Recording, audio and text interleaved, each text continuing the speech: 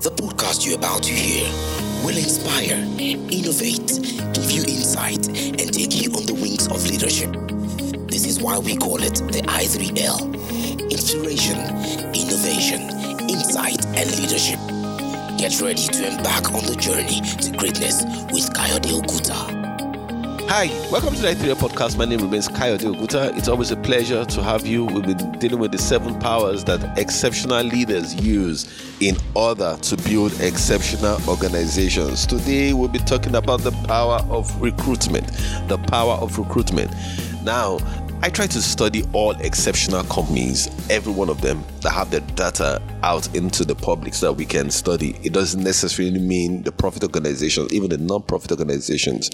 And there's something I saw that really matter. They are very intentional and deliberate about how they bring people on board into their process. How they bring people on board into their process. Now, let me give you a good story of one of them. It's Southwest Airline. Southwest Airline, when every company was losing money, Southwest Airline was making money. They've made so much money in more than 35 years of their existence. They've done so well how they manage themselves. And these have this culture that is fun-loving and this culture of making sure that everyone has a great time working for them. Now, one of the things that I really found out was the fact that if you studied all these companies, you may study their systems, you may study what they did, you may study how they did what they did, you understand? But if you cannot get their culture, you probably will not be able to replicate their successes. Now, the question is that how do I make us understand that what was the context in which Southwest Airline or any of the great companies or Apple or Amazon or even Google has been able to do the things that they've done, Now, so the question now just remains very simple, that Southwest Airline does very well in how they bring people on board. It's a massive thing. They're very intentional, very deliberate. They're very discriminatory about how they bring people on board, and they look at it as the fact that it's in recruitment that they're able to maintain the culture in which they work in. So you don't bring people that are not, they have to take in for cultural fit. Let me just use that word. They just have to do it for cultural fit. You just have got to get people who, not because they have the skills, not because they have the knowledge, but they also must have the cultural fit to be able to work in the kind of organization that you work in.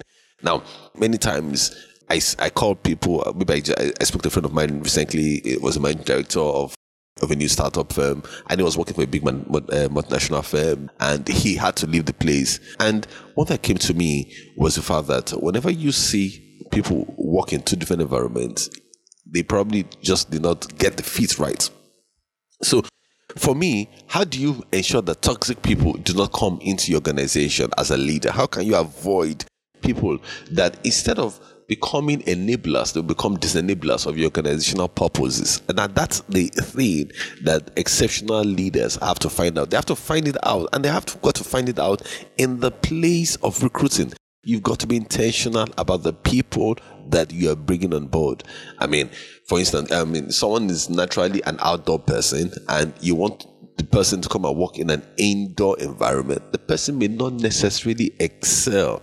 So it's important to understand that the person may have the skills, he may have the knowledge to do well, but because of the environment, the person will just not excel. So it's like a seed, you understand? The most genetically important or engineered apple seed will not grow in a tropical environment like Nigeria, not because of the fact that it's not good, but because the environment will not allow you to thrive.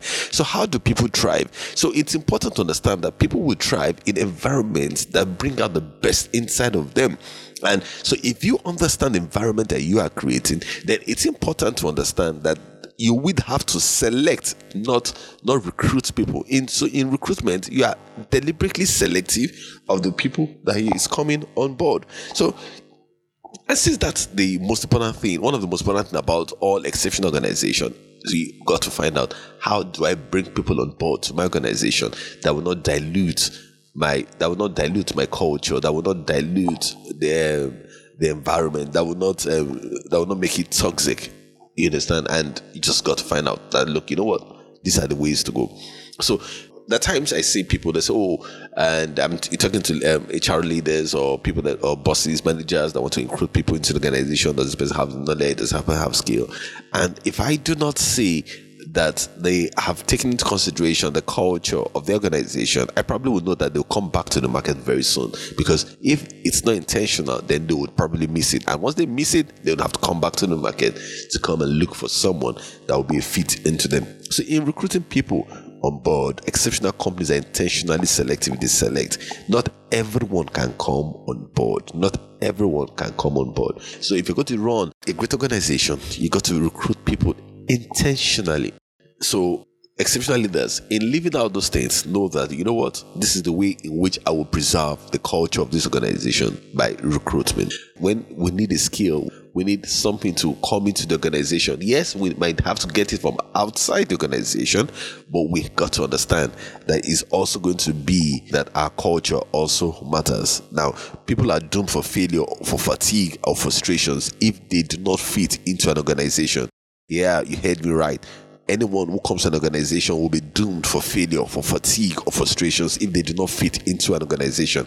So, for instance, if an organization is entrepreneurial and someone has always worked in bureaucratic organization and the person does not have the power of renewal that we chose about last week, the person will not be able to fit into an entrepreneurial system, and the person will be fatigued, the person will be frustrated. So, most top organizations, what they think about, and now listen to me, is that they hire for culture fit and they train for skills. They hire for culture fit, they train for skills. So you hire for the organization, not for the specific role in which you are taking. So no matter what role you're taking in, the person must be able, you must understand that you are recruiting for the organization, not for the specific role. And that's what, so if you do not know that, you understand, I mean, and so any company who doesn't get this right would probably not be doing well with the culture in the organization, and probably not be an exceptional organization anyway. So organizations that recruit, they recruit for the organization and not for the specific role. So is this person fit? Is this person going to do well in our organization? And once you are able to do that, then you know that the attraction, the selection and retention of talents of people must always be seen from the perspective of the organization, not just the job role the person is doing. And because there could be tremendous changes in the environment, there could be tremendous things that would be necessary, and that even the specific rule could stop being important. But once the specific rule has expired, once the person has been hired for the organization, the person could always work for the organization somewhere else. But if the person was just hired for the specific role, then it will be time to say goodbye to the person. And that's why, for many, many reasons, I tell the Power of Recruitment is the way in which organizations defend the culture. That's just the way they would defend the exceptional culture and the way they work. By recruitment, they're intentionally selective in whom they select to come on board. So, if you want to work in your organization, you've got to be selective of who comes on board. Not just everybody will come on board. In fact, I always tell people that one of the things I learned from Jim Collins' materials more than 10 years ago, but I learned it more recently over time, that more important than where you're driving the organization to, more important than where you're the direction of the organization, is who gets on board. It's who gets on board. Because if you get the wrong people on board, it's not important where you're driving the organization to, it will just not go there. So you got to get the people on board. The who comes before the where. The who comes for the where. So recruitment becomes the most important thing a leader can be concerned about. The kind of person that will come on board, not the kind of person that will bring toxicity into the organization, that will be toxic, or that will make the organization flammable. You understand? Every single thing will begin to walk around. I remember I had hiring a lady one time, and she was just the most toxic person I've ever worked with in my entire life. She was so toxic, and one of the greatest things I could do was to let her go, before I could retain back the culture or the environment in which my organization had succeeded in getting results in which we have gotten. So, in order to protect your culture, in order to protect your environment, in order to protect your results, the Power of Recruitment is your most valuable tool. Remember, the who comes on board is more important than where you're taking the organization to. It's one key thing that exceptional leaders have got to find out, that the who that comes on board with you, it's important than where. And like I tell people, even in marriage, the who that comes on board is more important than where you're taking the marriage to. It's important. It's so important. And everybody who's married knows that. That's the answer. That's the truth. So as I leave you this week, and we'll be completing the 7 powers next week by the grace of God, I want you to understand that who is more important than where you're taking your organization to. Be selective about who comes on board, and that's the way in which organizations do. Culture fit is more important than skills and experience. God bless you. Have a great day.